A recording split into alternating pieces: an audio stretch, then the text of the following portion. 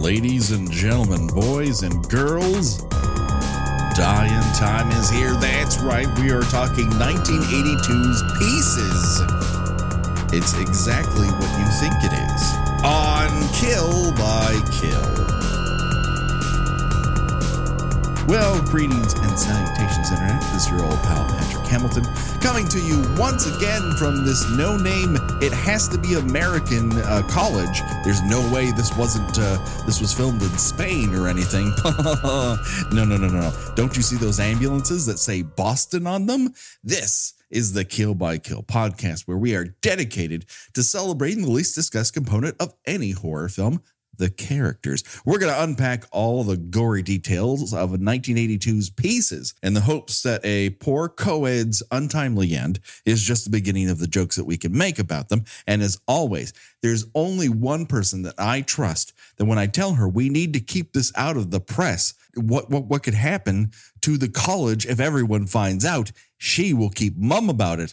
The one and the only Gina Radcliffe. How are you doing, Gina? I'm great. This is a special day that we're recording this. This is the 3-year anniversary of our very first episode. Yay! Yay! So I did a little research. I wanted to know what the proper gift was for a third anniversary. You know, like sometimes it's lace or wood or something made out of crystal. Mm-hmm.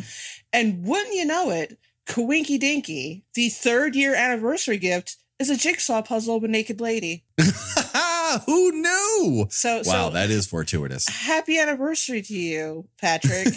Here's your naked lady jigsaw puzzle. Oh, man, my mom is going to be so pissed off if she finds this, Gina. And I can't, she's going to tell me to get a plastic bag. And you know what happens after that. Get a plastic bag, stupid. Oh, but the parenting gets worse after that. But we'll get to it. I don't want to alarm you, though, Gina. We are not alone. That is right. We have a special guest. She is a writer and now podcaster of her own. Her show, Let's Get Weirding, explores all of the nooks and crannies and spicy parts of Frank Herbert's Dune.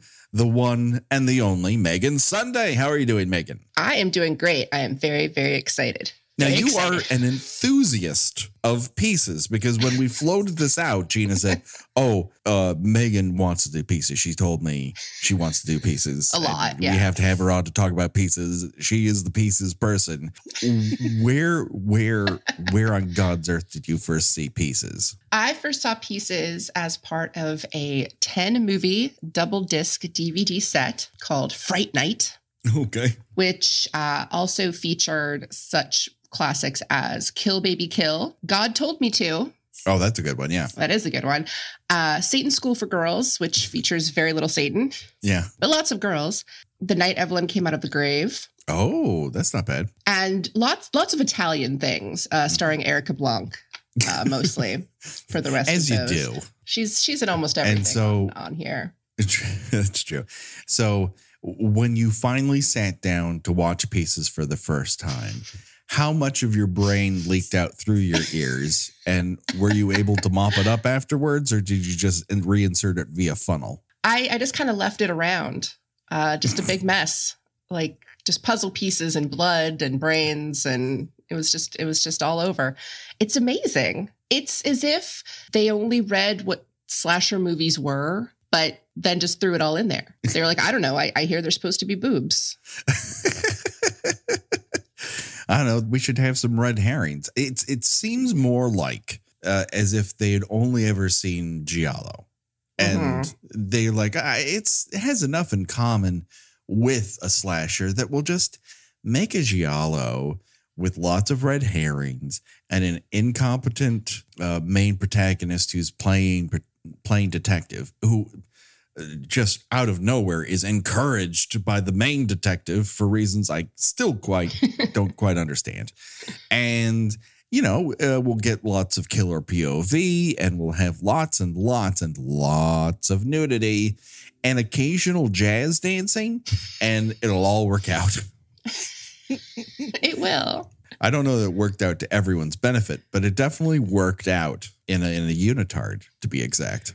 I have one very large issue with the jazz dance sequence. I don't know how much can I say. I mean, we haven't even started, but I assume. Well, let's put this out okay. here. We're going into spoilers, right? If you have not seen Pieces, my suggestion to you is pause the podcast, delete it, watch Pieces, re-download the episode, delete it, re-download it again. Let it run on a loop if you're streaming, but don't listen to it until after you've watched Pieces. Or say, fuck it, I'm just going to listen to this and watch Pieces on my own accord because I have a Shudder account and I can do whatever I want. Just make sure to download the episode multiple times. That's what I'm asking people to do. That's the key element. You can absolutely enjoy the episode without having seen the movie, but I think you should see the movie. Yes, it's a high recommend from all three of us. Mm-hmm. Pieces is something you should see. It is available to rent. And if you have Shudder, and my God, if you don't have Shudder and you're listening to this show, what you up to? It's streaming right on there. You can either just watch the regular version or the Joe Bob Briggs version. Either way, you're golden, because this movie is something that deserves to be seen. So let's talk about it. Well, we can talk. We don't have to go in order.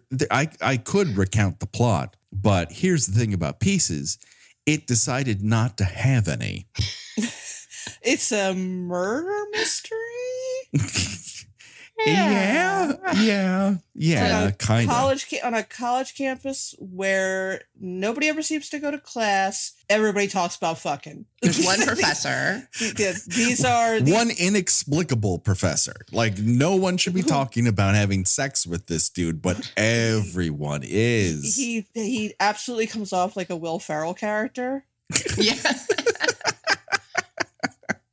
There's possibly the dance instructor. Maybe she's a professor. Yeah, maybe. So, yeah, it all takes place on this college campus. Just co-eds start dying left, right, middle, on very Italian elevators. And no one can seem to figure out who is doing this for an hour and a half. The idea of the crack detective work that you are getting from this murder mystery is there is a dismembered body next to a pool and there is a bloody chainsaw and the cop says, we think that might be the murder weapon over there. Please touch it. Do you want to go check, Professor? Yeah, you know what? I think I believe you're correct that this is the murder weapon. Even a layman can see that this was the murder weapon. Then why are we all asking this weirdo mustachioed man? I feel like they thought that was like trickery. Like, oh, we're gonna fool him into doing something, reacting or touching the chain, which he does. Yeah, he does. He mentions several times that his specialty is anatomy. Wink, wink. So somebody read a couple of pages of a criminology book, and because it's a huge cliche in murder mysteries that if a crime involves someone being dismembered, that the killer must have an interest in anatomy or is maybe even a doctor of some kind. And so somebody who was writing the script says, that sounds cool. I think I'll put that in there. Whereas the actual killer doesn't realize that it's really hard to do a puzzle when you're wearing big gloves. No. That he just blindly goes ahead, and a lot of the puzzle pieces are stuck together with blood. And so even while it's somewhat easier, he's terrible at it, and wearing those thick gloves is not helping. And they are not refilming that. They are using what they've got, and you're just putting that puzzle together. This treasured jigsaw puzzle that he has had since age 10 that's of a naked lady. And they're not even trying, like, it's supposed to be the flashback. The movie opens with a flashback. It's supposed to be 1942. Yeah, right away it tells you Boston, 1942. Yeah, that jigsaw puzzle is 1978. Which, well, I found out something today. I have not verified this, but I was reading other people's thoughts on Pieces, that in order to make it more obvious that this is Boston, USA, he has a Patriots banner on his wall, which was not a team that existed in 1942. I think that makes perfect sense for this film. It should remind everyone of giant baseball pennants and portraits of Ronald Reagan that also make it clear that the movie Pod People takes place in America because it's the same director. He's great at disguising the Spanish nature of all of his films. This is not Spain. My favorite line in the whole movie establishing where this is supposed to take place is when the killer is giving the heroine poisoned coffee, and she comments on that the coffee tastes good, and he says, well, you know how it is, we're in New England. Yeah, known for its coffee. Known for its coffee creamer. I mean, that's right, it's the cream. It's okay. Yes. That high quality New England cream that everybody is held in such high esteem. Let's talk a little bit about this opening cold open in Boston, 1942, which all of a sudden makes this sound like an episode of The Dollop. So mom barges in on her tween's bedroom unannounced and finds the worst thing you could ever see with your eyes: him assembling a nudie puzzle. Which singing. I'm trying to figure out where one would order a nudie jigsaw puzzle in 1942. Oh, Gina, it's at the Five and Dime. It's right behind the counter. You just have to ask Jimmy, can I please have that nudie puzzle? And then you slip him an extra nickel and it's yours. Is that like from like the same period where like, kids were didn't have to use seat belts and all that kind of thing? Yeah. You could drink from the garden hose, put together your nudie puzzle. That's right. You drink from the garden hose. You got brain death 5 days later, elephantitis. This was what life was like in Boston, 1942. It was during the war. There was meat rationing. Everyone was assembling nudie puzzles to beat the Germans. It's what we all did. And I say this from the authority of someone who was there. Yes, right. Because you are a Time Lord who just got here after completing your own personal nudie puzzle. That's how you accomplish it. That's how you step through the veil of time. You get that last assemble the nudie puzzle. You first. fit that last piece in, like a magical door opens and you step into whatever time period you wish to see. I just kick that star open like American Chavez, and I ride the time stream wherever I wish.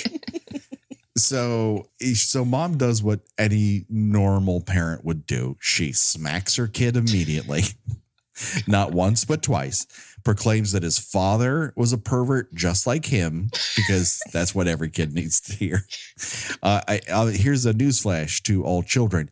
Your father was probably a pervert, and you'll probably end up one too. That's just how it works. Typical mom stuff. She demands that he get a plastic bag, which you would think wouldn't turn into a fetish. Well, guess what, everybody? It totally does. And then he comes back in the room and straight up hatchets her in the head several times. And as she lies bleeding, he decides, I'm going to finish this puzzle. Which is basically done, even though it's taking him a lot of concentration. Well, he has to hold every fucking piece in his mouth like a goddamn weirdo. Just put together the puzzle. You don't have to oh my God, I got 2 pieces left. Which one is this? And hold it up to the empty space, dum-dum. Singing Humpty Dumpty like a movie trailer. It's very movie trailer. But that puzzle gets very filthy from blood. But no one seems to mind this later on when this out of nowhere lady decides this is the moment I gotta visit this house. And when no one answers the door, she's like, I gotta get the police. So the police come and they find mom's head in the closet. And then the kid is in a different closet. And he's like, bad man, big man, mom. I love how absolutely unconvincing he is. He's like, Mama. It's like nobody's gonna buy this kid. Come on. You should take that kid away in handcuffs immediately. I don't care what year it is. Covered in blood. And the cops don't bother asking him any questions. He's like, oh, he's got an aunt. I'll call her to come get him. Well, oh yeah, let's get this kid out of here. Get this blood-soaked child out of here. We got to find a murderer. His dad's in Europe. Dad's in Europe, so he's off the hook, perverting it over Germany or perverting it when landing in France. I don't. They didn't tell me what his flight missions were. That was top secret. Buying those nudie puzzles and mailing them home. Yeah, no, that's probably it. That does seem like I would say a jigsaw puzzle with naked lady definitely sounds like something you could have bought in France in the 1940s. No, that sounds very Parisian. So 40 years later, that's right, Endgame. Pieces did it first. And the very first sequence here, we get an education. You see, Jason Voorhees isn't the only one who can get a bunch of evidence out of police lockup. So can our killer, who has a box full of his mom's bloody dress and shoes, which are very delicately dripped with blood. Yes. Almost. For someone who got a hatchet to the head. They're lightly spattered. Yes. Like it's like the shoes she wore to paint the living room, but it's actually blood, supposedly. And the other contents of the box are a photo of his mom's casual pose from her acting one sheet. I was going to say, the headshot of the actress playing the mother. What she handed to the producers when she auditioned for the role. Yes. Somebody went, oh God, we don't have a picture of her. And she's not here anymore. What do we got? The producer said, no, I have something. Let me hit the Xerox machine. And so at the bottom of this box, he has this picture with a giant red X across her. Like, yeah, we know you got her. Like, we just saw this. I get it. I get it, movie. But if the movie is not concerned with you getting it, it's going to tell you information you already know and never tell you any other information as it just blindly ping-pongs from scene to scene. Example A, intercut with this is a co-ed skateboarding. And here's a bit of a PSA, everyone. If you are this bad at skateboarding, it should not be your primary transportation. Yeah, I've never skateboarded before, but they stop if you need them to, right? Yeah, or you can jump off them. Yeah, like the easiest way to stop your rapid acceleration on a skateboard is to step off of it. You still have feet. You may want to consider using one and or both of them and saying, fuck it to that skateboard. If say, I don't know, a giant mirror comes out from behind a corner. You just don't have to go, like you could have spent some of that screaming time stepping off the skateboard, lady. But she's fine for a while. But this is what sets off the killer, right? Because that's the girl that explodes. gets beheaded. That's the girl who gets decapitated in the very next scene. She survives that? Yeah, it's the same girl. I've watched this 3 times and I have not picked up on that. It's the same outfit. So, I mean, it might have just been that they forgot that they used that actress in the skateboarding scene. That's true. I mean, that's entirely. I mean, far be it from them to neglect any sort of editing issues or anything. Yeah. I mean, in this otherwise Swiss watch of a movie. I mean, Hitchcock watched this movie. It's like, I can't make any more. I'm gonna have to die. Fuck. So yes, this mirror incident apparently sets off our killer. He spies a co-ed studying on the lawn, and I guess she might be the same woman. He is dressed in a very warm sweater. With her skirt pulled up like she's about ready to get a naughty little spanking, because that's the kind of movie this is. Yes, it is. Yes, it very much is. And she's about to get a spanking. She asks when someone starts up this chainsaw, which is being operated by a man with the very heaviest of sweaters on. I can't, like, it's a chainmail of sweaters that he's wearing. Like some people, when they're digging up a dead body, like at Prom Night 2, you wear kind of an Irish sort of rich boy sweater, as I explained in that episode. Other times you're putting on the type of sweater that you want to get laid in, like in Friday the 13th Part 2.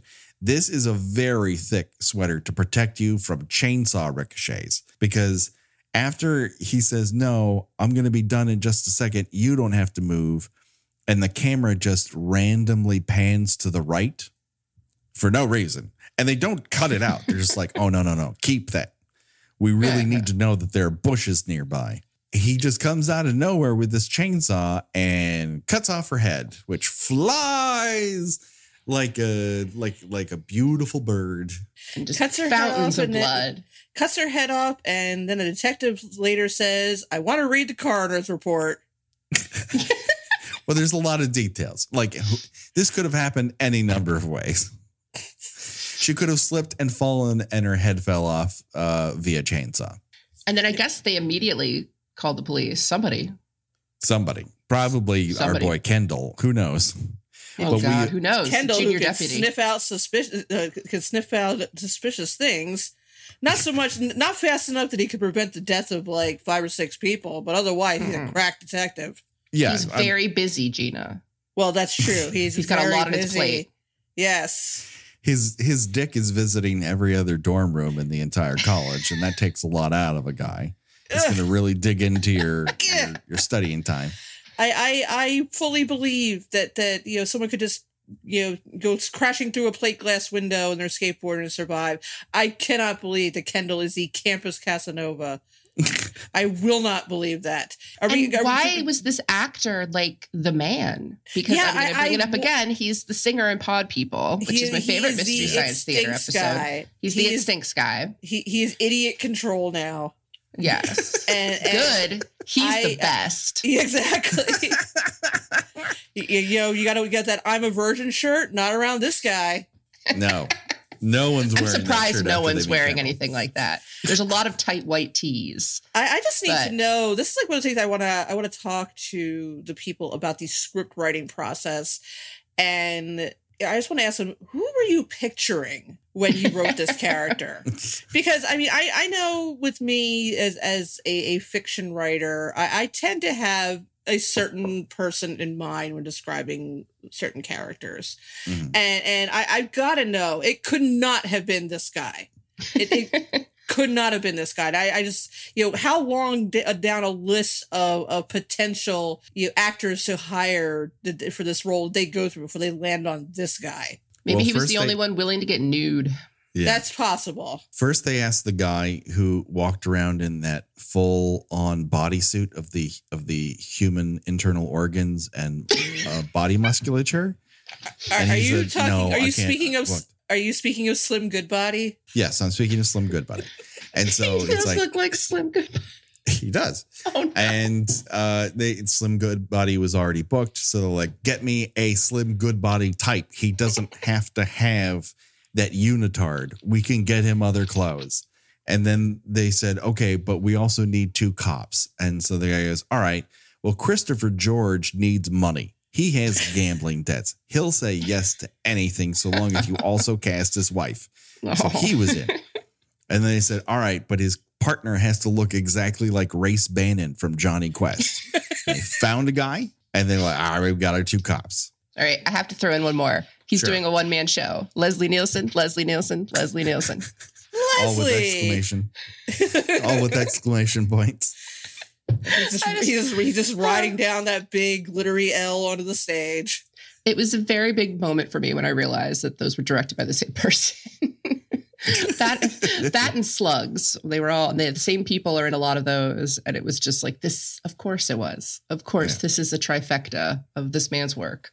Yeah, everything has a dreamlike logic in that it doesn't make any sense, and your dream should not direct movies. It's the same.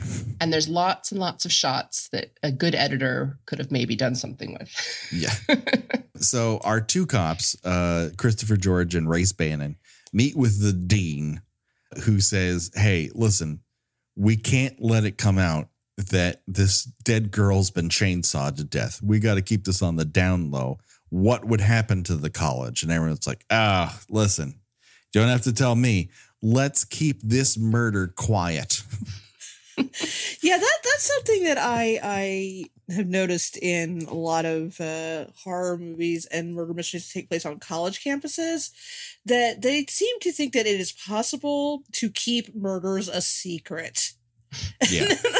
and I don't think that's something that ever carries over into real life. Another one of my favorite scenes is when the dean, who is the best character, mostly because he talks like Phil Ken Seven, And also insists on pronouncing a character's name as Willard. Yes. He puts a lot of weird inflections on words where they don't belong. But there's a nosy reporter, as there always is in movies like this. Only one reporter assigned to a serial killer on a college campus. Just like there's only 2 cops assigned to a serial killer case. Because that makes that's about all you need. Well, homecoming's coming up, and everyone else is wrapped up on making sure the parade route is clear. Yeah, they emphasize a lot about how busy, how much too busy everyone is to really pay attention to this serial killer that is going around dismembering young women. But anyway, so this reporter later in the movie talks to the dean, and she goes, "I wanted to talk to you." And he says, "About what?" And sweat beads forming on his forehead. She's like, "About what's going on?" Wink, wink. He's like, "Absolutely nothing's going on. I have no idea what you're talking about." And the reporter's like, "Well, okay." Yeah. He's much too busy to talk right now, as you can see. He doesn't. He's got so much work. Yeah, so like busy. when early in the movie when the detectives decided they want to put a cop undercover as a tennis coach for some reason, he's like, "We just don't have the time for that." You want them to spy on my faculty? I don't You like want us to spy on our 1-member faculty? Yeah. Speaking of, let's talk about this one member of the faculty, because his introduction is quite auspicious. We see a group of co-eds standing around, and we learn from one of them that the PE department has decided to put a waterbed in the training room, because why the fuck would you need a waterbed in the training room? Does anyone have a good reason for this? Well, I think that they figured out how super horny these students were, and you thought that would be nice. It's a little more sanitary than just having them doing it right there on the floor. Well, hold on for that, because that's coming up. It's astonishing that that's the one piece of foreshadowing that this script has. What is the waterbed? Yes. It's like, of all things. It's like they said, well, we have to set up this waterbed. Otherwise, no one will believe it. Well, you told me that it's there, and I still don't believe it. So I don't think it worked out. But it does prompt what I think might be the best line in the whole movie. I could be wrong, but this is my vote. It's stated by one of the co-eds, and she says the following: "The most beautiful thing in the world is smoking pot and fucking on a waterbed at the same time." Is it though? Yeah, like not sunsets or puppies. It's got to be smoking pot and fucking on a waterbed at the same time. It is hard enough to get either in or out of a waterbed. Now try fucking with a lit joint in your hands to the mix. Which should also be noted, they are all smoking a joint in the hallway. Yeah, well, that's just outside of class. And that is what American college students do, Megan. And they're all regarding this professor like it's Professor Chris Hemsworth of Human Sexuality 101. I mean, they are just like you want to do him, right? No, No. just getting super giggly in his presence and like teasing each other about which one of them was going to nail him, and it's like, okay. Well, and they almost try for something, because later when there's more giggling co-eds looking at him, and one of them says like, "Oh, how would you like to make it with him?" There's too many. First of all, there's too many voices in the dubbing for the number of people that are there. Someone is definitely still talking when characters leave, and no one is actually speaking. But one of them calls him the campus closet case. So it's like they're almost trying for, they're harassing him because they think he might be gay. But what? This is... I mean, are we talking like, is this I'll have sex with you so you start being attracted to the opposite gender sitch? Is that what's going on? Or it's just like, let's harass him because we think he's gay? Like, is he such a little prize that he needs to be brought back over to the heterosexual side? That's right. We can't let that level of man meat go to waste. Yeah, no, that's just having sex with. We're not losing that one. No, we got. I mean, when you finally see him, you're like, oh, that is the paragon of hotitudes that I was looking for. Let's think about what we have though, as far as campus men. So we have Professor Will Ferrell, who seems very, very fussy, kind of always looks like someone just farted in front of him. He looks like Captain Kangaroo if he never stops staring at your tits. Yeah, we have the dean. We have Kendall, who we're reminded several times is the campus stud, which to me that's the most hilarious part of the entire movie. and then we have Kendall's friend. I don't recall if he had a name. Myron, of course his name is Myron. Kendall and Myron. Of course that's their names. They're very popular American names of 1982. Yeah, Myron seems like he will be set up to be killed at some point, but there are no male victims in this until the very end of the movie. It's very dedicated to its misogynistic roots. It's really...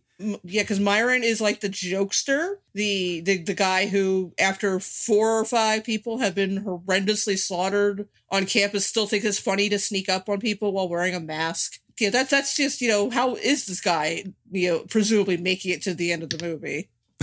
And the prevailing theory here is, from both the cops and from the scuttlebutt on school, is that, as the secretary later proclaims, it looks like an inside job.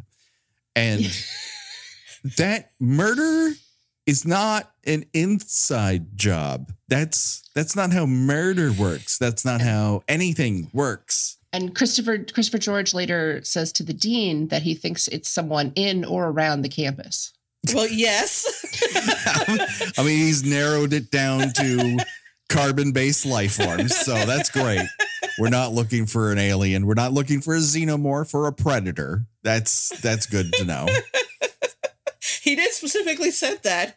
He only said it was someone in or around the campus. It could have been a xenomorph. You don't know.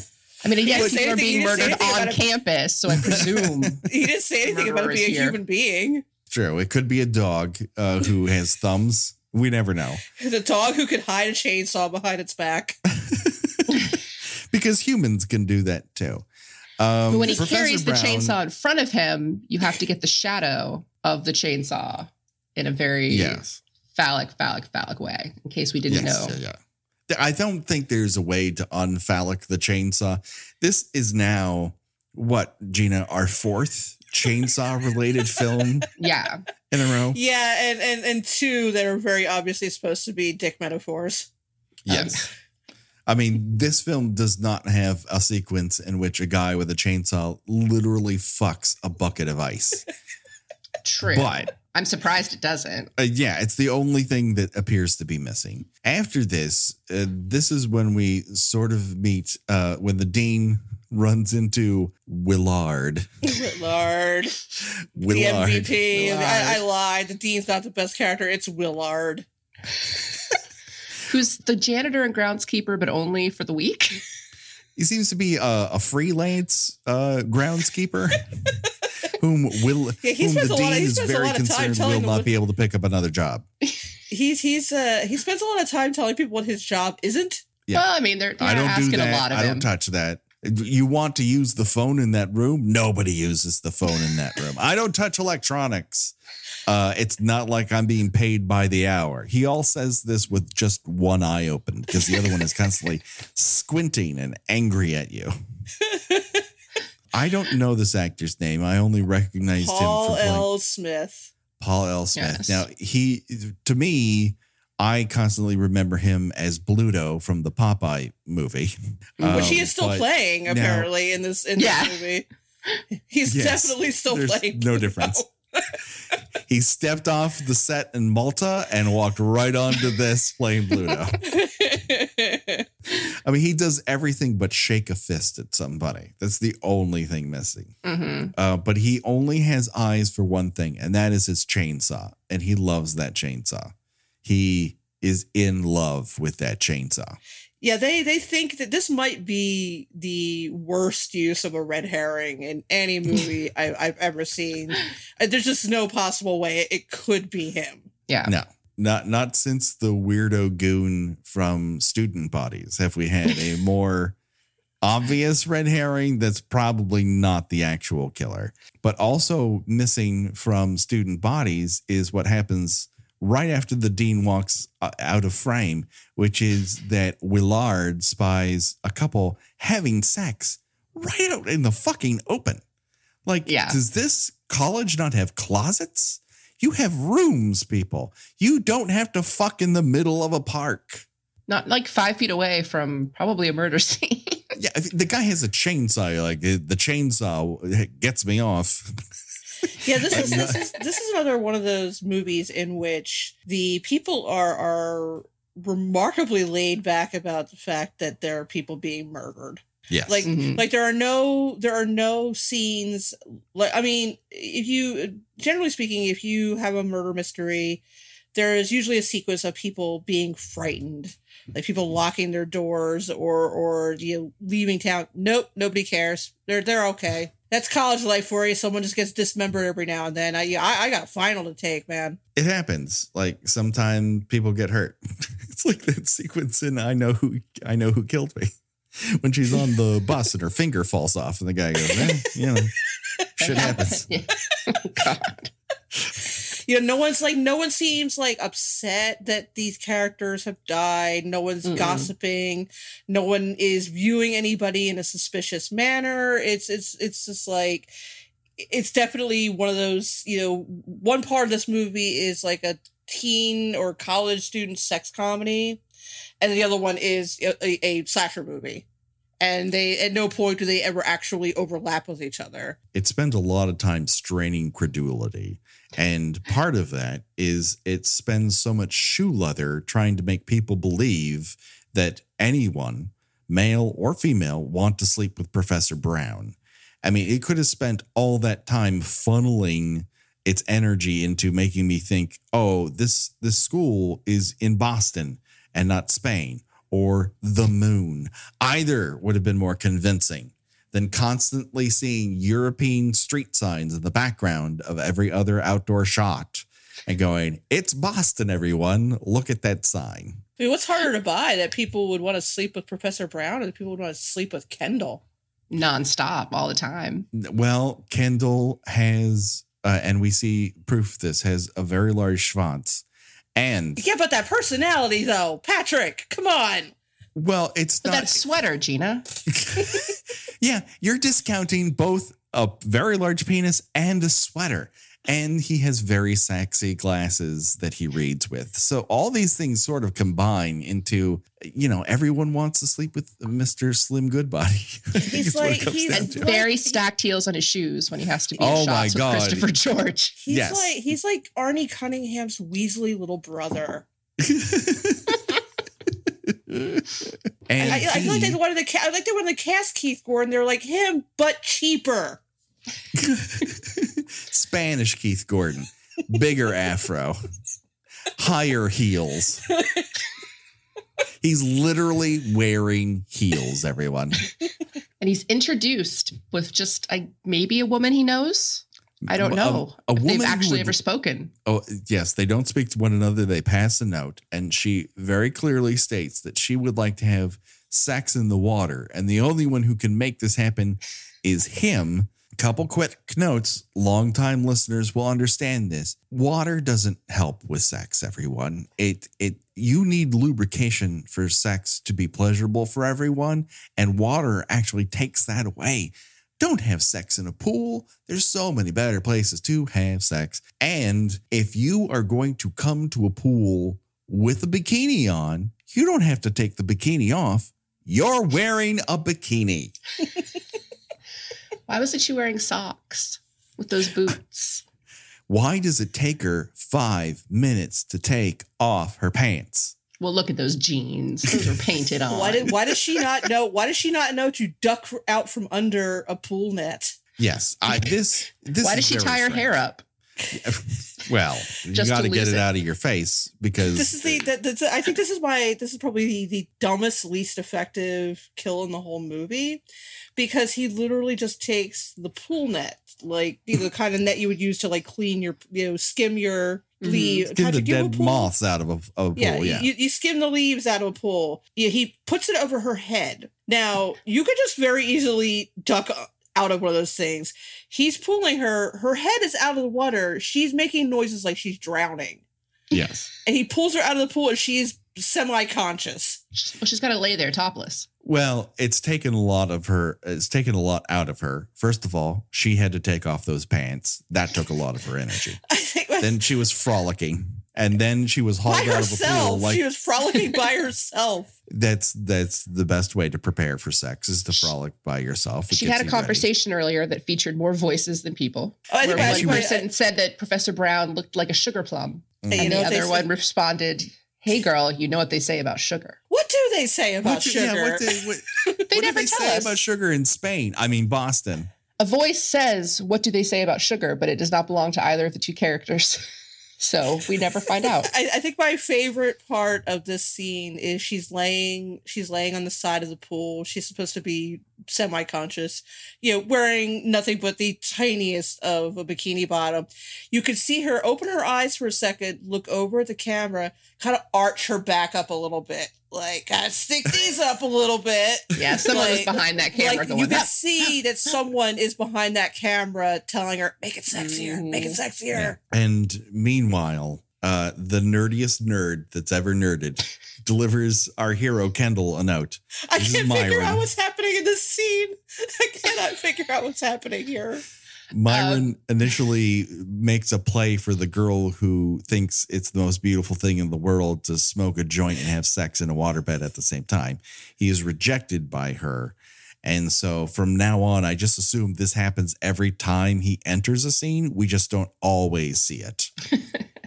Well, I mean, it's obvious. This is someone who gets rejected a lot. He also is so distraught by the possibility of the note he delivers is bad news that he threatens to kill himself. No one reacts to this. Like, no. he's cried wolf one too many times with the whole "I think I might kill myself" bag. He's also a real asshole because when the woman rejects him, she just looks at him and he says, like, "Oh, so you're just gonna I'm just getting a stare. Who gives a shit?" Because, of course, I might as well die then. Oh, here's a note, Kendall. No transition. He goes right from rejection to delivering a note. The note thing, Gina, that it doesn't make any sense because the killer picked up the note that the girl threw that said that she wanted to fuck in the pool. Right. Which Kendall just Kendall lets her go. saw the note. Kendall, so he knows where she is. But then the note that this nerd delivers is apparently ostensibly from her and says, "Never mind, don't come to the pool." It took the nerd half an hour to find Kendall because Kendall was fucking someone else in that intervening 30 minutes. Yeah, that dick's very busy. It's got a very full schedule. But it was delivered to the deans. Yeah, because no, it really doesn't make any sense. No, and it serves only one purpose, and that is later in the movie, we get a nearly 10-minute scene of the dean complaining about students using his office as the mailbox. And you're like, who could ever fucking care? There's people being chainsawed to death on campus. I think we have bigger fish to fry, dude. The police are asking him questions, and he's going, "Is this really necessary?" Come on, yeah, guys. he's annoyed at this. Like every extra on an episode of SVU. I have to get back to work. Yeah, the police are talking to you. Yeah, what did you say? What did you say your name was, detective? My phone is ringing. I'm just gonna walk away. I gotta go. You mean Martha, that girl who got chainsawed to death by the pool? Yeah, I knew her. Loads of box. You don't think I did it or anything, do you? Check with my parole officer. I also like that the first girl was decapitated and they ask if she, hung out with a lot of guys. Because that's, that's what happens. You start hanging out with guys, the next thing you know, your head gets chainsawed off. I will say one thing that I do find very disconcerting about the whole movie is that they always refer to the students as boys and girls, which I guess they didn't want to say men and women or just the students, but it's just they're like, "Oh, do you think it's one of the boys? Oh, we got to get a couple of undercover cops, girls." It's like, oh, just say they're college students. Like, stop saying boys and girls. Yeah, they say they got to get a couple of undercover cops. They get one. Because it's volunteer, apparently, which, I'm pretty sure they can tell you. You have to be undercover. When you have an international tennis pro that everyone knows from her tennis playing, you don't need a bunch of other cops. But she's also a cop. You would just put she's doing paperwork at the police station. She must work there in some capacity. Well, why is she also a cop? Because she's been riding a desk for 6 months. That's what Christopher George says to his wife. Why is she a cop to begin with? Because after your life as an international tennis pro, you need something that demands the same level of action. And that's what being a cop near a Boston college provides you. She's not a very good cop.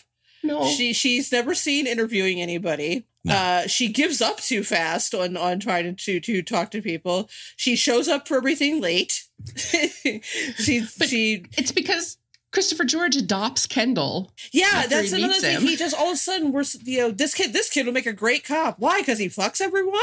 I mean, that seems to be that's a big prerequisite to get into the academy. That is his sole personality trait. Is that he sleeps with a lot of women. But at some point, I guess in the 20 minutes or so script that was edited out, now all of a sudden he has a good nose for suspicious things and he could be, I trust him. I don't think he did it. It's like, well, it's because the girl gets murdered.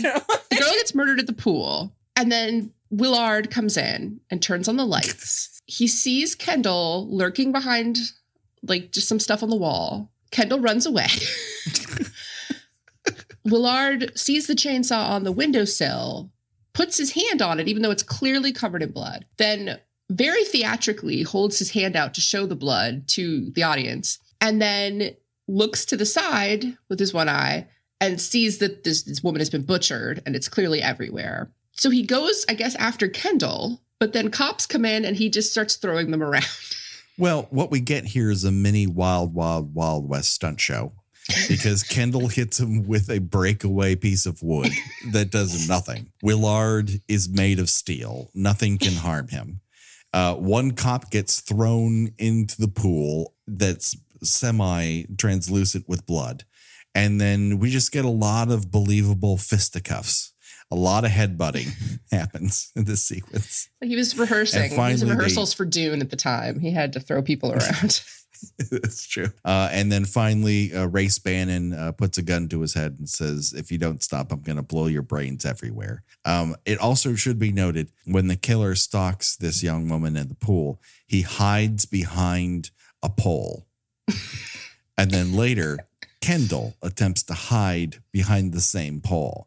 And neither of these people have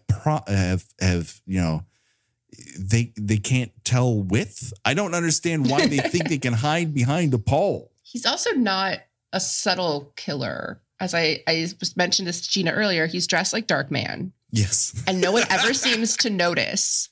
He walks into the pool and the girl goes, Kendall? Like, no. Yeah, he carries a chainsaw around with him, and nobody. He manages to get onto an elevator. He's literally holding a chainsaw behind his back, like a bouquet of flowers. Like he's the Windex killer from The Man with Two Brains, which we managed to get through Dream Warriors and not mention the fact that Merv Griffin was the Windex killer. And then Merv Griffin, and there's Windex in Dream Warriors. So I'd like to apologize to our audience. He just always loved killing.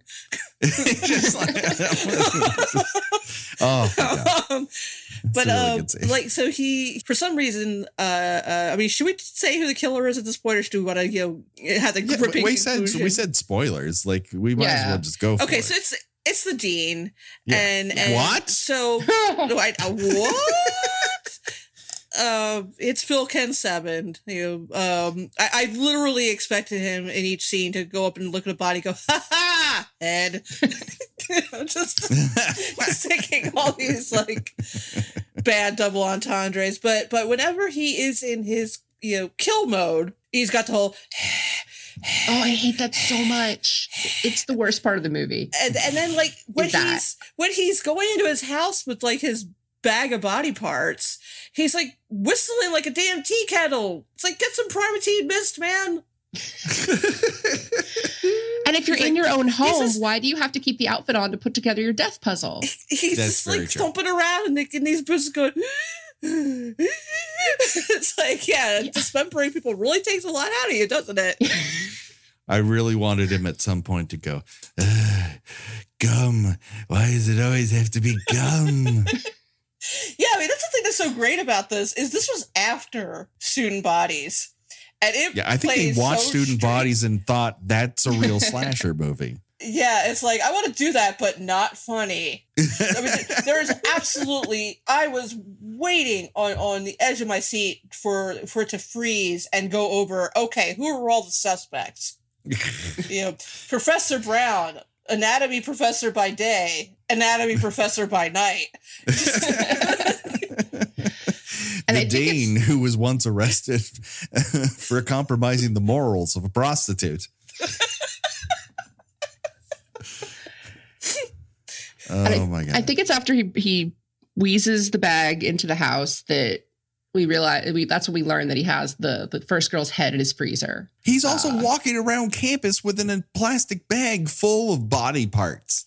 And he runs into a clear plastic bag. It's not even like a hefty. It's just like one of those really cheap thin trash bags you get. Lugging around. He's like, and no one gives him the least amount of side eye. Like, there's no one on campus. There's no one on campus, but it's there. But he's always talking about how fucking busy he is, and there's so many kids. I can't know everyone's name. It's like, I don't know. It seems like 30 people. You should be able to narrow that down. But hey, I don't run a college in Boston. Boston, not a big college town. Jazz dancing. Jazz dancing. Let's talk about jazz dancing. This film has pointless non-chases with bouncy jazz dancers. And this killer needs to pace himself because he's wheezing the entire time. Cut to Christopher George, who puts his wife on the case. They are married in real life, but we don't know if they're married in the movie or dating in the movie. He likes to touch her face a lot. I told Gina earlier, they're acting like they're married. And that what makes it confusing because there's a lot of nonverbal communication. They just wanted to go to Spain. It's true. And you know what? He got to go. She is immune to Kendall's charms. She keeps kissing him a lot, though. There's a lot of kissing between those two. Another great scene is when he walks her home and stands at the door and says, "Aren't you going to make coffee?" That's such a smooth line. I can absolutely see why he's the campus stud. Also, you literally were just having sex with someone else. Take a goddamn shower, Kendall. And his girlfriend is dead. Is it girlfriend? He has lots of girlfriends. Like he probably has a lot of dead girlfriends at this point. Yeah, I would say like 2 or 3. You may want to maybe kind of slow your roll a little bit, Kendall. And that one whose room he was in when we get to see the whole shebang, is that his dorm room? Is that her dorm room? He just kind of leaves her there. I don't think his dorm room has flowers. He doesn't strike me as the kind of guy who has a flower by the windowsill. The scene in which he is his sexual charisma is so powerful he doesn't even actually have to touch someone to give her an orgasm. It took me a minute to figure out what was happening in that scene. I thought she was having a nightmare. But she says, you can gag me if you want. It's a sexual nightmare. It should be noted that Christopher George and Linda Day George, this wasn't the only movie that they starred in together. They were also in Day of the Animals, and then they would go on to be in Mortuary together. Mortuary has a lot of nightgowns. So if you have a nightgown fetish, my suggestion to you, run out, watch Mortuary. See one of the girls from the Waltons get naked, because that's something that happens. And Linda Day George wears a lot of nightgowns in it. She is awesome in my mind. She has that hair that bounces and behaves in the most late 70s to early 80s possible way. And I don't think she can act a lick. She definitely seems more like she is auditioning to be on Charlie's Angels. Yes. I think this was probably a tape that she sent over to the Fox lot to see if maybe she couldn't get a guest star at least, be in an episode. Maybe it could be recurring. Hey, listen, you lose angels all the time. Why not consider me? I've played a cop before. So can I back up just for 1 second to address my one big problem with the jazz dancing sequence, which is, please, why does he stalk and kill a dancer to cut off her arms? Yeah, because dancers are known for their arms. This is what you look for in a dancer. Great arms. We all see it. They talk about it on World of Dance, and so you think you can dance all the time. That dancer's got great arms, they say to themselves. At least the Spanish version. So could we assume that Lucky McKee was inspired by this movie to make May? Oh, it has to, right? Because I feel like he watched the end of this movie. He's like, I got to make a movie that leads right up to that. I got to make a movie like this, except not fucking terrible. Yeah. And I think May is that. It's the unterrible Pieces. Pieces is funnier, though. You got to give it that. Well, consider that May isn't funny at all. Yeah, that's a low bar. This is not intentionally funny. It should be noted. All of the laughs come unprompted and were not the point of it. Speaking of unprompted, there's a kung fu fight in this movie. I mean, this sequence. I mean, we could talk about they play tennis badly, and he hunts down a woman. We've already talked about him hiding a chainsaw behind his back, but that sequence where Kendall shows his dick, he goes, I'm going to get my motorcycle. And Linda Day George is wandering around campus, her gun out. And then she encounters an Asian man who begins to fucking kick at her. And it's a one-sided karate fight for what feels like forever until she finally kicks him in the gut and he just falls down flat as a pancake like Jackie Chan in Cannonball Run, and stays down until Kendall finally rolls up in his motorcycle and he pops up and then you're like, but Patrick, this film doesn't sound nearly racist enough. Hold on, because the film's here to solve that problem. When the guy says, oh, hey, Kendall goes, oh, it's my kung fu professor. Kung Fu Professor. Like, how is that not a fucking t-shirt? Kung Fu Professor. Who's just kicking ladies in the middle of the goddamn night. Because he was blacked out or something. It was bad. It was bad chop suey. Womp, womp. That's not how chop suey works. That's not how anything works. He just woke up on the ground. I'm not even going to try to attempt his accent because it would be a terrible thing for me to do. We did skip one thing, and that is that Christopher George tells our lead guy, Kendall, that I'm up a tree with this guy. And that's not an English phrase at all. I don't know what that comes from, but it's not spoken in Boston. There's a point earlier where the sergeant says that they're just trying on clothes that don't have any labels. We're just trying on. We're buying clothes without labels and trying them on. Yep, that's exactly the metaphor I would use to apply to a murder investigation. If that's your metaphor for police work, I don't think you police well. I'll just be honest with you. You're doing it wrong. When the reporter goes to the police station and is harassing Christopher George, he also acts like he's never spoken to a reporter. Yeah. She's like, well, what about this? Are there murders? And he's like, I'm dead. What? No. I think you'll see yourself out now. I don't discuss matters with with reporters. And so I'll see you later. Bye. So that reporter decides to show up on campus and then goes to the training room.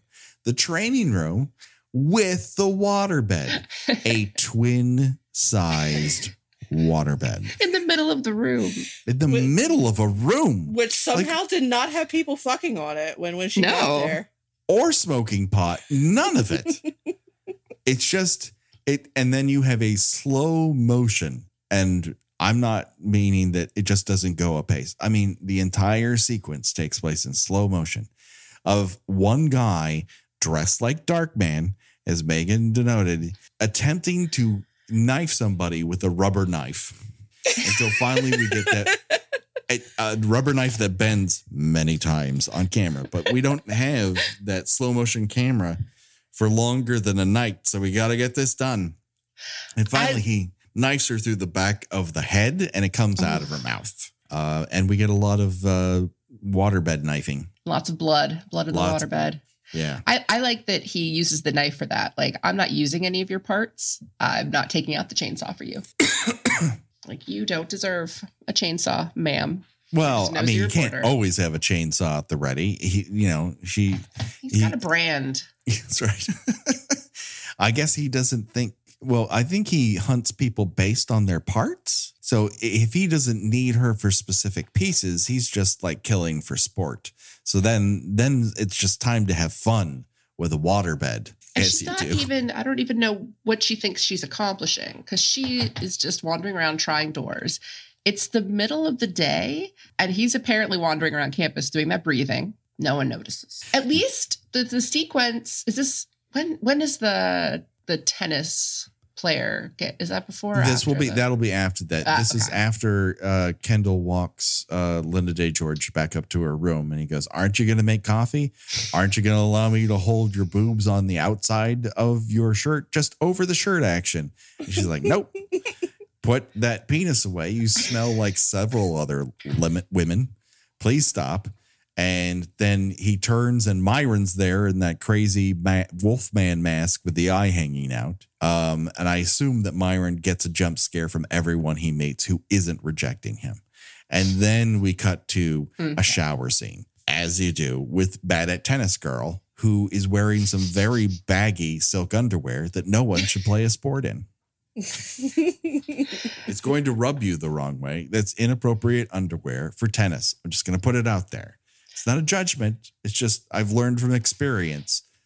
Tighter underwear for tennis. I like that all of the kills are mostly begun by the killer annoying women who are trying to do stuff. Like the first girl is studying and there's the chainsaw. The dancer gets freaked out because she's practicing alone, hears something, just starts to get completely changed and pack up all her stuff, even though she's supposed to be very afraid. And then this girl is trying to just practice tennis and then loud music starts playing and she's just like, well, I can't practice tennis with loud music playing. So I guess I'll go take a shower. And she does. She showers very aggressively. She never puts on a shirt. And then she is chased around this locker room by a man with a chainsaw. And then she hides in a bathroom. And when the killer chainsaws through the door, we then get a shot of her peeing her pants. But very obviously, the effect is being done by a squeeze bottle that she squeezes with her thighs. They saw The Man Who Fell to Earth. And they said, you know what this movie needs is a reaction shot where a woman pees herself because she's so scared. Yes. And they got it if by squeezing your thighs together and pushing a squeeze bottle together is approximating pee. And then she's done be murdered. We discover this when Willard is confronted by Kendall and Linda Day George. And they're like, why is this music on? And he's like, I'm not in charge of music. Squint. It's like, we need to make a call. Can't use that phone, Squint.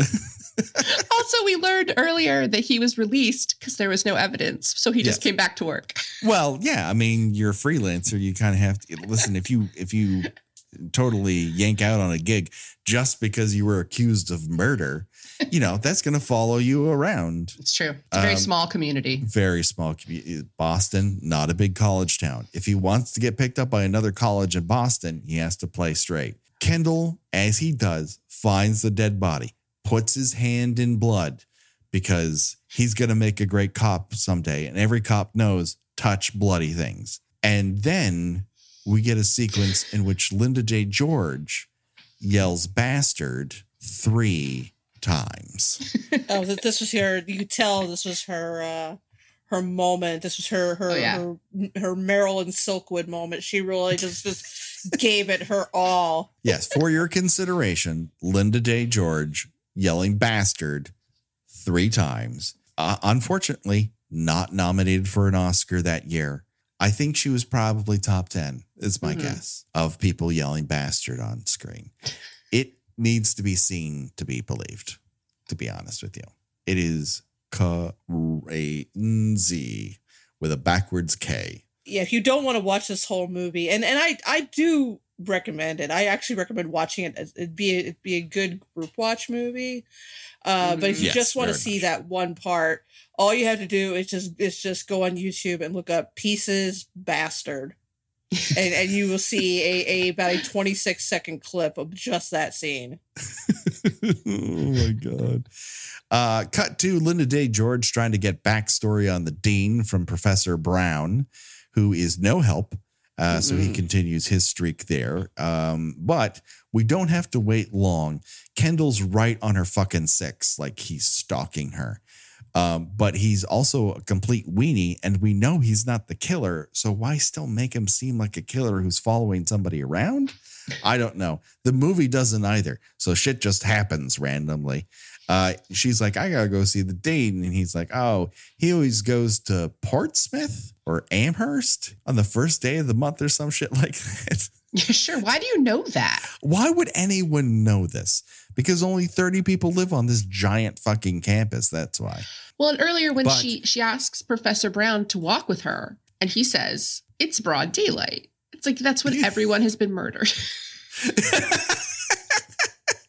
All but the pool girl, yes. Yeah, everyone else has gotten it in the middle of the goddamn day. They're still trying to push that it might be him. Like, well, see how cold he is. It's like, no, come on. Look at him. No.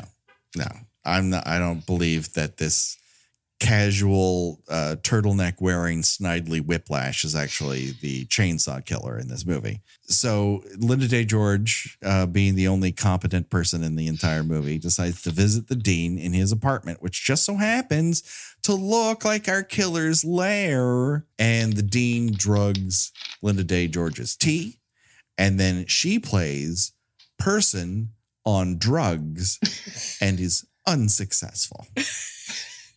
He has the craziest tile in his kitchen that I've ever seen.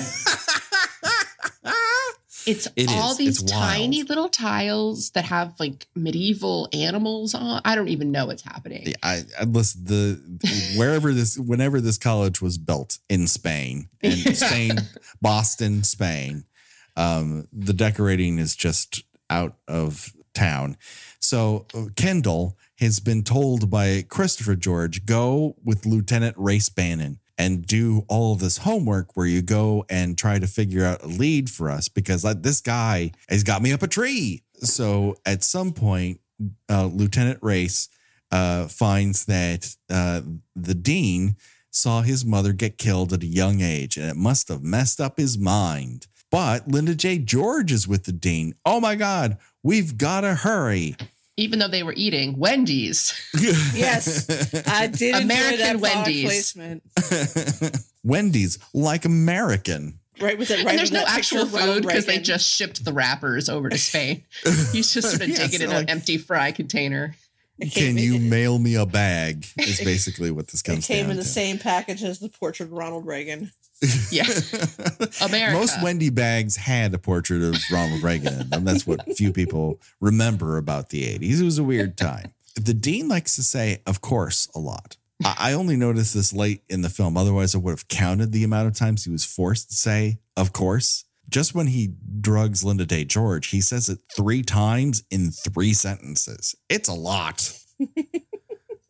Kendall's a terrible cop. He can't follow orders. He gets pushed a lot. He should be pushed a lot. He should be pushed out of a fucking window.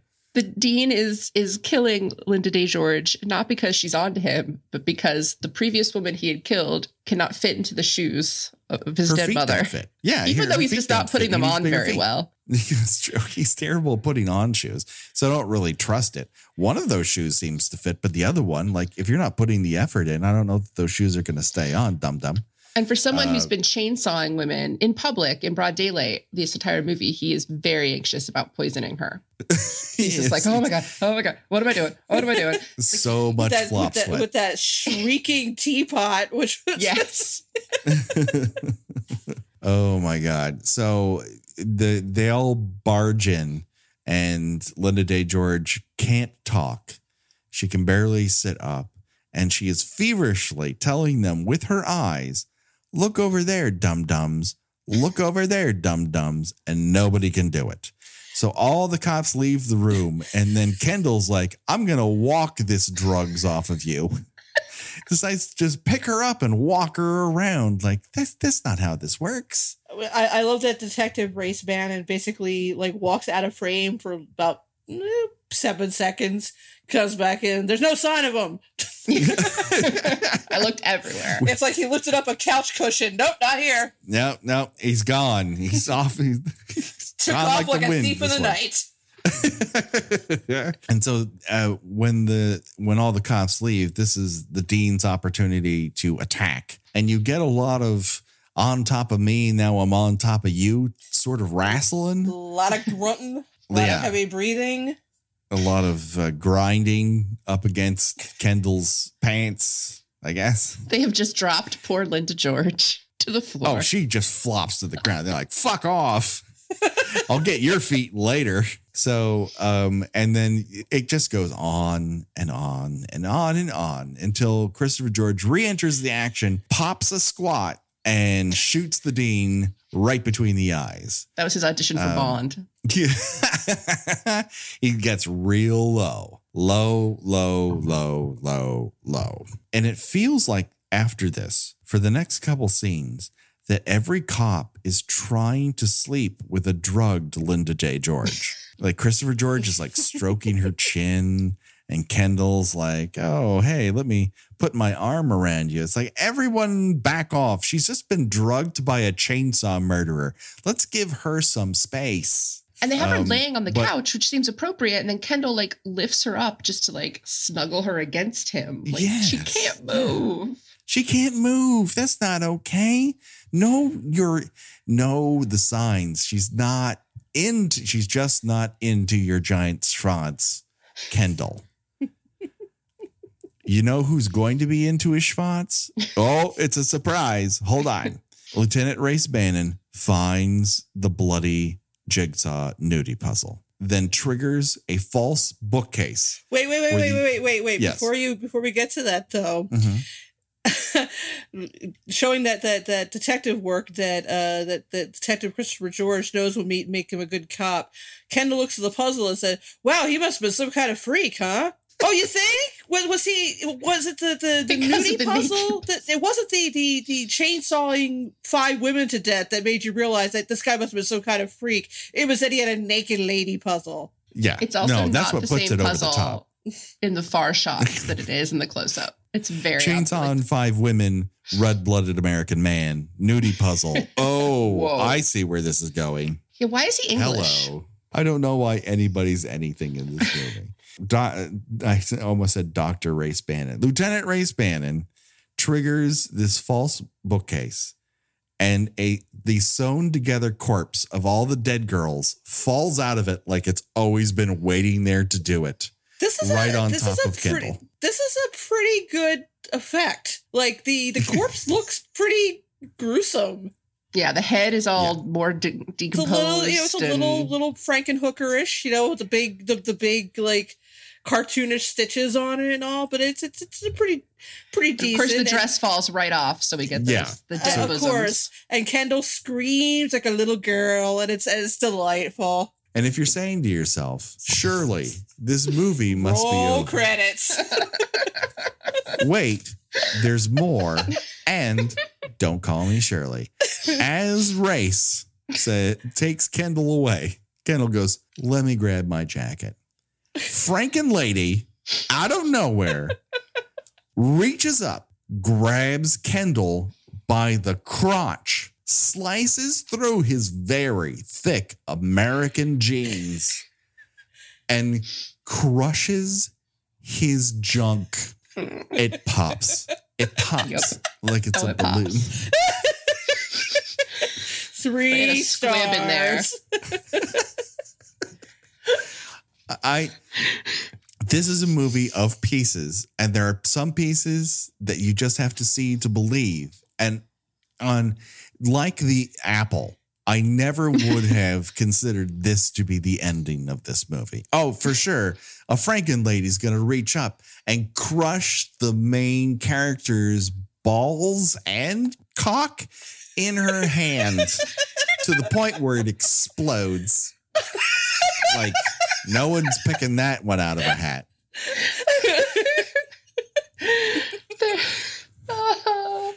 I mean, that's something that happens in the movie. And then the last shot is him cross-eyed, like he just got hit in the nuts with a wiffle ball bat on America's Funniest Home Videos. And then movie's over, everyone. If you think this is bad, just wait until you hear the behind the scenes of this sequence. It turns out that the actor playing Kendall was injured during the sequence because in order for the Franken lady to cut through the jeans, they taped razor blades to her fingers. Good heavens. And she managed to cut into him while they got this shot. Oh my God. So Lord. There's real genital mutilation happening in this sequence as well. That's Pieces, everybody. Anything On that note. on that very crushed, popping sack of balls note, anyone have any last words to say about 1982's Pieces? Everyone watch Pieces. It's great. Watch Pieces. Try not to judge any of us, because certain movies I am averse to recommending to people. Like, I went through my Clockwork Orange phase when I was a teenager, and then I realized, I should probably stop recommending this movie to people because it looks like it's a poor reflection on me. Mm-hmm. And I don't want this movie to poorly reflect on me. I mean, it's terrible. It's ugly. It's super sexist. It's pretty much like every like the worst aspects of 80s slasher horror. Everything is present here, but at the same time, it's just you got to see it. It is just the Kung Fu Professor scene alone. Yeah. It's just, there's like 5 different movies going on here. Well, and that was only because one of the producers had just done a Kung Fu movie and was like, that was pretty neat. Let's put some of that in this movie. Like, no, a lot of the movie feels very much like they saw it in another movie and thought, well, let's just put it in here. Does it organically go with the rest of the movie? Well, no, but we're going to put it in here anyway. Yeah. And by works, I mean, no, it doesn't. But I think that but it does, though, doesn't it? Yeah. I mean, it works. It works on its own plane of existence. Yes, yeah. It is bonkers, as the kids now currently say. It is one of those movies that is unhinged from any desire to tell a competent story. And you're just along for the ride as it skips from scene to scene without motivation to without motivation incident. And it is completely nuts, horrifically sexist and misogynist on top of it. But also, you do get to see Kendall's dick. So I think it all works out. And again, with it being misogynist, it ends with a dude's balls exploding. Yeah.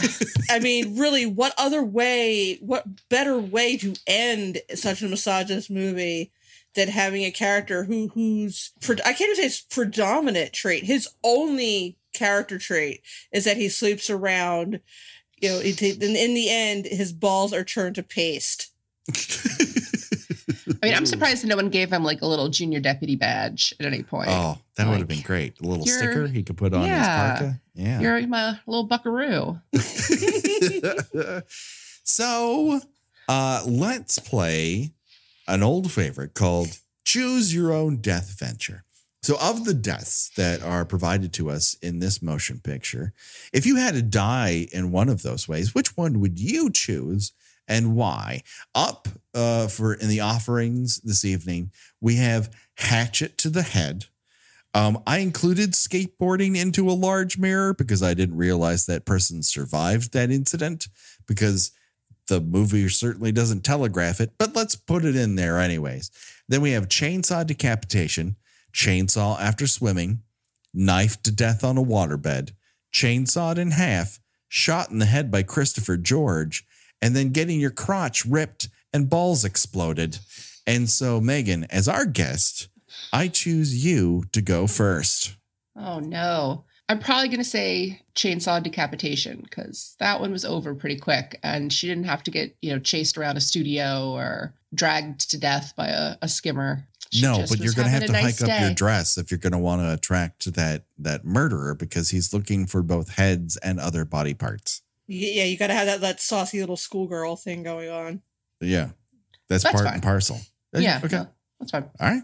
She had nice feathery hair too.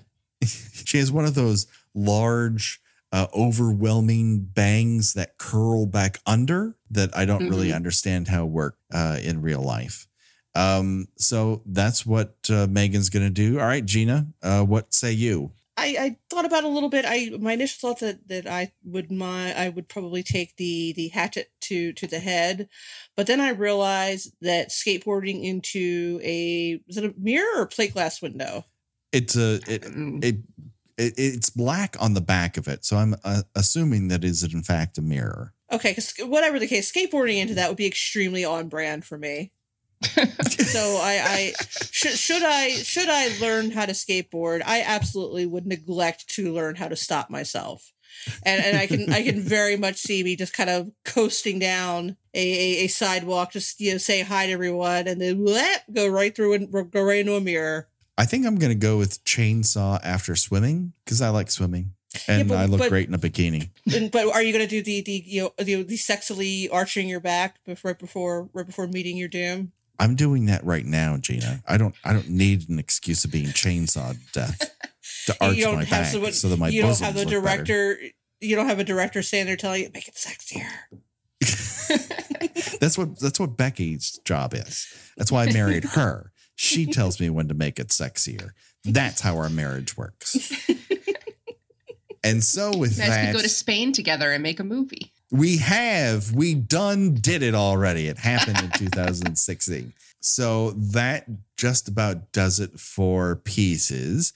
But before we go, let's do a few quick plugs. Megan, tell people about what's happening with yous. Well, I am the co-host of Let's Get Weirding with my friend and beloved co-host, Bo North. It is a podcast where we are discussing Frank Herbert's Dune series, chapter by chapter, and lots of gossip about the new movie coming up because we're both big fans of basically everyone in the cast. So we are still in the first novel, Dune, because it's very long and we decided to do it chapter by chapter. But so that is Let's Get Weirding. We are also on Twitter at WeirdingPod. And if you've read Dune, if you haven't read Dune, please come and join us. Absolutely. Do it today. Gina, where can people find you on these here internets? Well, I have my own website in which I write about movies and old television and pop culture at GinaRadcliffe.com. I am also a staff writer at The Spool, in which I review movies and television. By the time this goes up, I will have a 30th anniversary retrospective of Batman, which I expended about 2,000 words on, exhausting everything I could possibly say about Batman. I'm also on Twitter under Porcelain72. Do it today, people. Check it out. You can reach out to us on Twitter at KillByKillPod, the Gmail, KillByKillPod at gmail.com, Instagram, KillByKillPodcast. We have the Facebook group and page for your varying levels of Facebook activity. And what is happening on the Patreon front, Gina? We have one new patron, rather appropriately, considering that we just talked about a movie tonight starring several actors named George. Our new patron is Joseph George. So presumably no relation. If your parents are Christopher George and Linda J. George, we're very sorry. We're sure they're lovely people. Please don't withdraw your patronage. We very much appreciate it. We very much appreciate all of our patrons. They are incredible to us. I will say on iTunes we have some new reviews, which is very nice, including a written review that says, "I love you, Patrick and Gina. I look forward to your Friday podcast, and not just because I know 7 days later I get paid. But I am a huge horror buff, and Nightmare on Elm Street is my favorite. My favorite death is Sheila's death in part 4 because I used to have asthma and it scared the poop out of me. And then she or he, I don't know who Big D 313 is. I assume by Big D we're talking about Kendall from Pieces. He has a big D. He says, by the way, Grady in part 2 got picked up by the neck before Kincaid or will do in Dream Warriors. So this is an absolute trend. Our trend for Nightmare on Elm Street is Freddy picks motherfuckers up by the neck for no fucking reason and no one kicks him. No one slaps him. No one kicks him. Nothing. Yeah, nothing.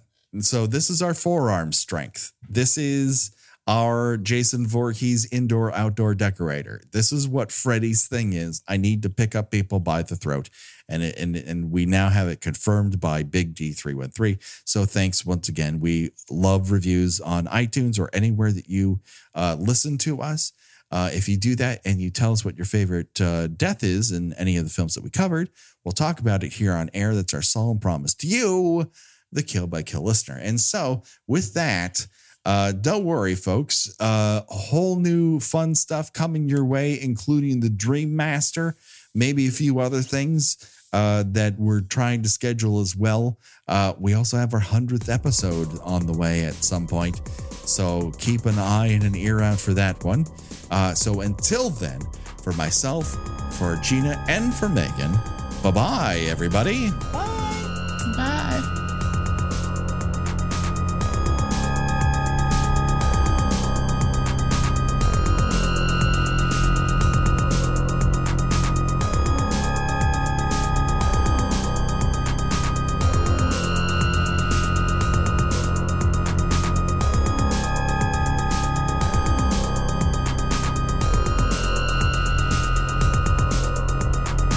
Kill by Kill is produced by We Write Good and is intended for entertainment purposes only. A Nightmare on Elm Street is owned by New Line Cinema. No infringement is intended.